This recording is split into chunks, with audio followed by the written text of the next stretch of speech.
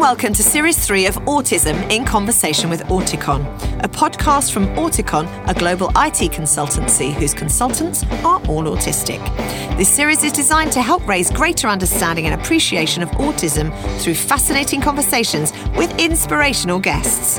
Hosted by me, Carrie Grant, each episode will feature fantastic guests from all walks of life who share a passion for making the world more inclusive. We'll be talking about the many benefits of hiring neurodivergent talent through to some of the more common challenges faced by autistic adults navigating the workplace, plus much, much more. All of my 4 children are neurodivergent. Yay! So this is a subject very close to my heart. I'm really looking forward to facilitating some great conversations about autism and hopefully learning some new things along the way. I hope you enjoy it too. Hello, everybody, and welcome to the latest episode of Autism in Conversation with Auticon. Today, I'll be chatting to Virgin's Chief Purpose and Vision Officer, Holly Branson. Holly's also the founder of Big Change, chair of Virgin Unite, and first-time author, and a mother of 3. Wowza, she's a busy lady. She's also the daughter of Virgin founder Richard Branson, who was one of the first people to back Auticon, and someone who is also neurodivergent himself. Welcome, Holly. Hello. It's so lovely to have you with me on this podcast. I've admired you from afar for a very long while.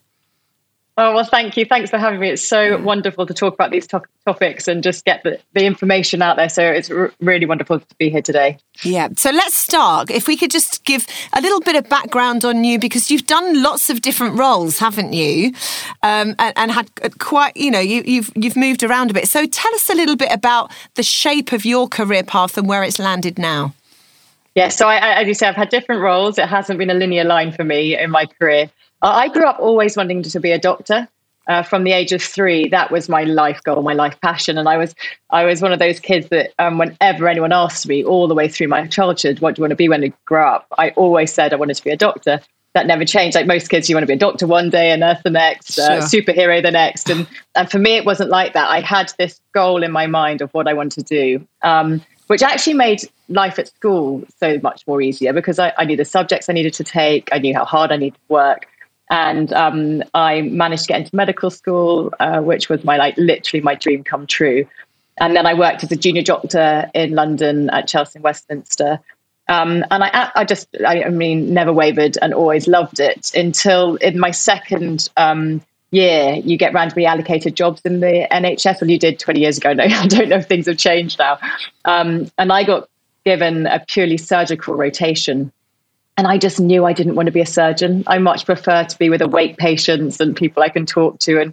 And so I was just chatting to my mum and dad at dinner one day, and they said, "Why don't you take a year out of medicine and then reapply the following year?" And I didn't even think that was an option. And when I spoke to lots of doctors, they're like, "No, lots of people do this." And so that's what I did. And in that year out, I did an internship at Virgin, around all the different Virgin companies, from Virgin Atlantic to Virgin Trains, Virgin Media, Virgin Money, all the big ones.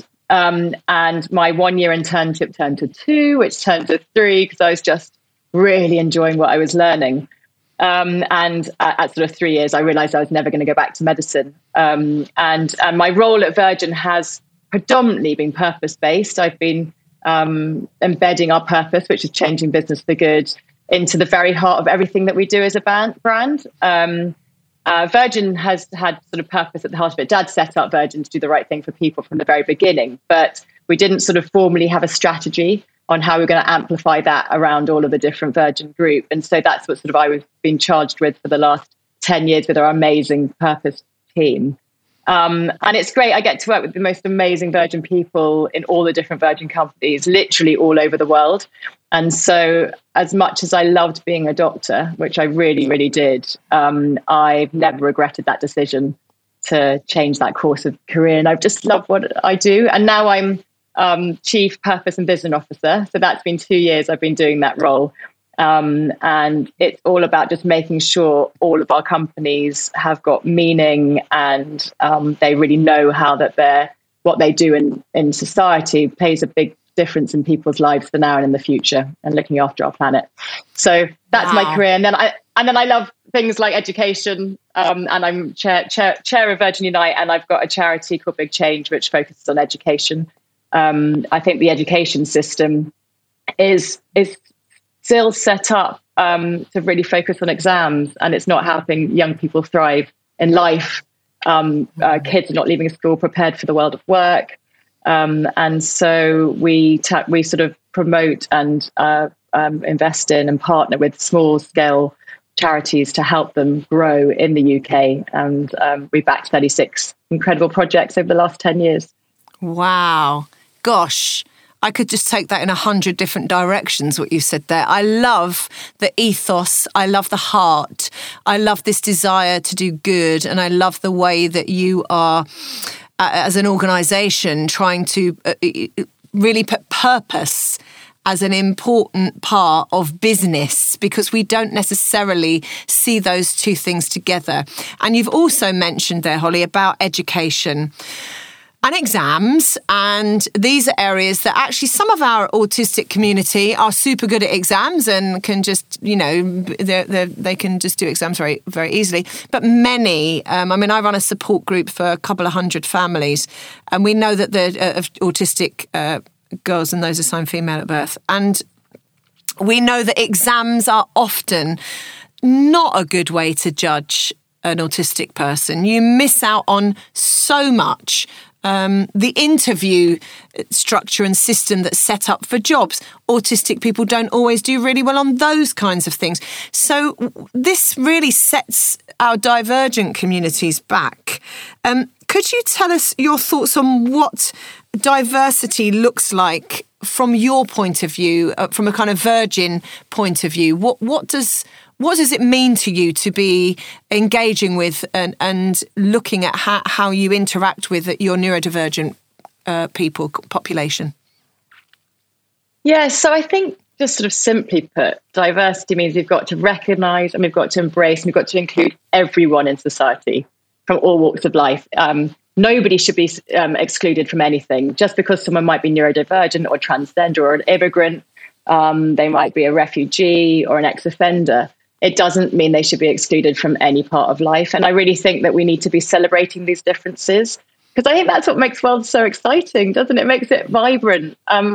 Everyone needs to be given the opportunity to just be their true self without any barriers of discrimination. And I think that embracing diversity just makes life so much more fun and interesting. I was really lucky. I was brought up in a family that really valued getting to know different people, different cultures, and finding out about their lives. And I feel really extremely grateful to my mum and dad for instilling that in my brother and I, because it just makes life so much more fuller.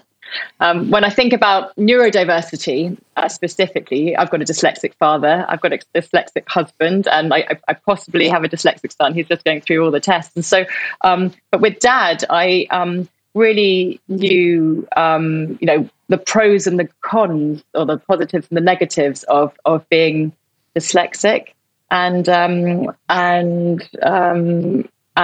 so it's really interesting to see that and see the struggles that have happened with that. But when I was younger, I went to a school where you had to go to either cadet training or you had to go to do volunteering. And I decided I wanted to go and volunteer in an autistic school when I was 16.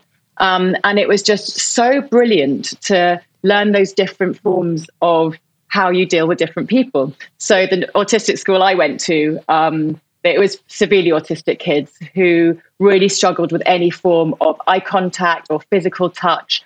And, as a 16-year-old, my instinct was, if someone was upset, to give them a hug. And you learn very quickly that doesn't work with a very autistic person. And their teachers taught us how you can do very different things like clapping games, and you can have different ways of showing how you care towards an autistic person. I just think experiences like that, not only are they rewarding, but they teach you that everyone is different. And I think if we can educate more people to get firsthand experience in how everyone is really different, whether it comes to just differences in gender. I'm not 100% certain single-sex schools are the right way forward either.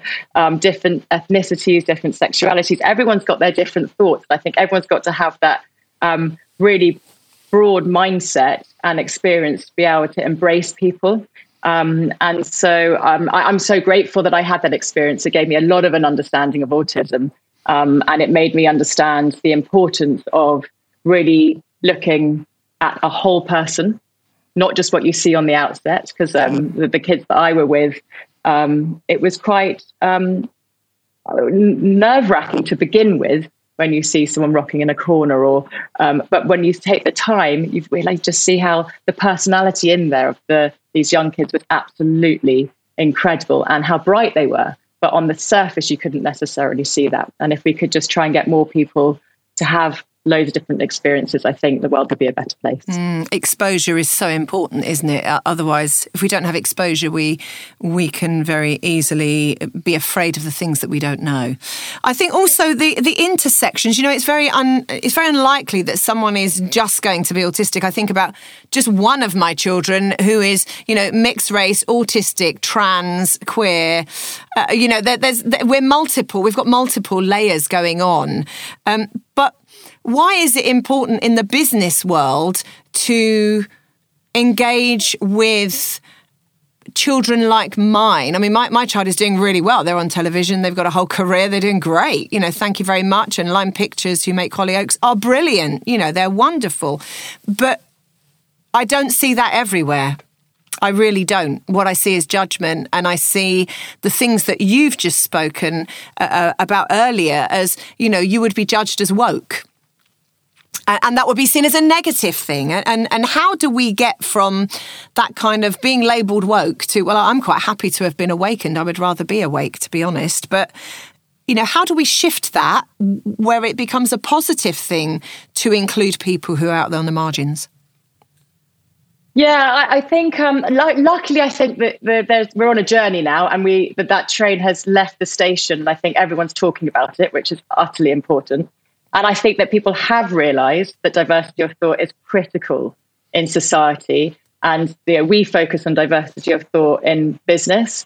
It gives new perspectives, you get new ideas. I think it does encourage innovation. I think you break down barriers. And I really think that if you can be as diverse as possible, you are also helping your business reflect the communities that they serve.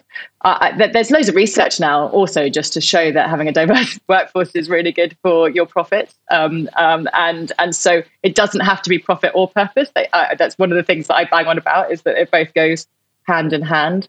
I think, what Auticon does with hiring people with autism is a really good example, as you know, Carrie. Like, many people on the autistic spectrum they're talented in ways a workplace needs. And I think that's the message that people have to get across. You're not doing that person, you're not being kind to that person doing something nice for them. You're doing something nice because your business also needs it too. And autistic people have the most amazing mindset when it comes to sort of lateral thinking and problem solving, pattern recognition. These are qualities that workplaces need nowadays. And it's just the right thing to do as well. Like, I really think it's such the right thing to do. We see so often when leaders employ leaders, who they look at to build up as their, the legacy, the inheritance, who comes next. So often we have carbon copies, don't we? We have your cis-straight white man, Oxbridge educated, goes for the next exactly the same thing. So what are the blocks to that? Why is that? We know why it's happening in a way because it's historical, but what are the blocks now? If the train has left the station, why are we still not really seeing the fruit of that? Yeah. To me, I think it's recruitment. I think, what Auticon's doing is absolutely brilliant. We need to have much more innovative ways of inclusive recruitment processes to make sure that we can reach those new people. Like, often, as you were saying, when it comes to, say, autistic people, interviews aren't the way that they're going to show their best self. And our process at the moment is firstly looking at exam results. Most companies still look at exam results, what university you went to, and then they get you in for an interview. Now, those two things are not right for everybody. And I think you've got to make sure you have a really broad range of ways that you're hiring people. I mean, we've started saying at Virgin Management, we're not going to look at exam results anymore. We've got two reasons why we're doing that. Is because, firstly, you have you're not narrowing down your people to just the ones that can pass exams. But also, I really feel that if lots and lots of businesses over the world start doing that, then people don't have to go to university to get the exams. There'll be other paths that people can take. I think that we've just got to make sure that we are looking for people's unique skill sets, and we have different ways that we can recruit. And I know that there's Auticom's one example, and I really like the way that you guys send people into companies to help settle in people who have autism when they've been hired for the role, because not everybody knows how you're meant to do that. So I think that's a big one. I would say recruitment, and then actually representation. I mean, as you were saying, it's like, you always hire people who look like you. Well, that seems to be typically what's happening. We just need more diversity in leadership. We need more diversity in marketing campaigns. And I know Dad with dyslexia, he's trying his hardest to make sure that dyslexia isn't a stigma anymore. And he's shouting about how for him it was a superpower. And I think for everyone with dyslexia, it is a superpower. I mean, I see how my son's brain works and the way he answers questions and the way his logical thinking. I'm like, oh my God, I'd love that in a business. And so I think it's things like that. It's trying to cut out those preconceived ideas on what people are with those labels, and absolutely trying not to stigmatize them. Yeah, just going back a little bit then, Holly, what's Virgin's connection to Auticon, and how did that connection come about? So we invested in Auticon. It was back in 2016. We were just so impressed with what the company was creating, employing people with autism and getting employment for those people, but also alongside that, helping businesses thrive as well. We have a purpose at business, changing business for good. At Virgin, changing business for good. And it's the overarching purpose for all of our businesses. Obviously, each individual one has their own one that's specific to their industry. But we are absolutely wanting all of our businesses to do the right thing for people, communities, planet. And so we just really believe that in that bracket is diversity and inclusion. It is high up there on our agenda. And so the work that Auticon's doing to change attitudes around autism and just give people with autism a voice is just crucial to inclusivity. And that's why we decided to back everyone there. And the team there are absolutely brilliant too. So we always back good people as well. So in terms of what Virgin are doing, obviously you're working with Auticon, which is great, and thank you. We really appreciate that. I'm just not that I work for Auticon, but just I can see the impact on our community. It's absolutely incredible. So thank you for that. What are some of the best examples that Virgin has done to improve diversity and inclusion that other businesses can perhaps learn from? Yeah, we've been thinking about this now for a long time. So I've been in the role for 10 years, and it's been on our agenda for all that time. So we've got a few things that we're doing now. Firstly, is the recruitment practices, that making sure your shortlist is as diverse as you would like it to be. So you can set yourself as high targets as you'd like to be, and I think the higher the better, really. But making sure that every single person that's interviewed is diverse. We within all of our Virgin companies, we have D&I groups, diversity groups, whether that be gender, ethnicity, disability, age, sexual orientation, and social mobility. We have groups of people who self-select themselves into it. So anyone just volunteers to go and be part of those groups. And each V team member, senior leadership team member, I'm one of them, leads those groups. So I'm part of the ethnicity team. And it means that we meet monthly and we just talk about any issues that are arising within the company, but also any issues are happening across the UK and across the world. And also we really try and dig deep into what other companies are doing. Is anyone doing anything really game-changing in the world of ethnicity or in... and it's great. And it means that everyone feels that they're part of a conversation. We can talk about topics because they're newsworthy at that time, or talk about topics about how we want to really improve a certain area. So that's worked really well. And we've been doing that for a long time. And that's been great. And I really think that we've learned a lot from our people. You learn so much. Businesses learn so much from their people, and actually probably learn more than your people than you do from the people at the top who are, they are living and have their lived experiences and expertise. And so that's really important. Virgin Startup is our not-for-profit who gives loans to small startups in the UK, and also they do mentorship and sort of lots of different training programs. But they realised that in the UK, such a small percentage of startup funds were ending up in the pockets of female founders. And so they set themselves a target of 50-50. I mean, I think in the UK it's something like 3%. And for them at the beginning, it was 20%. And they were like, well, this is just not good enough. And so they set themselves a target of 50-50, equal numbers of male and female entrepreneurs.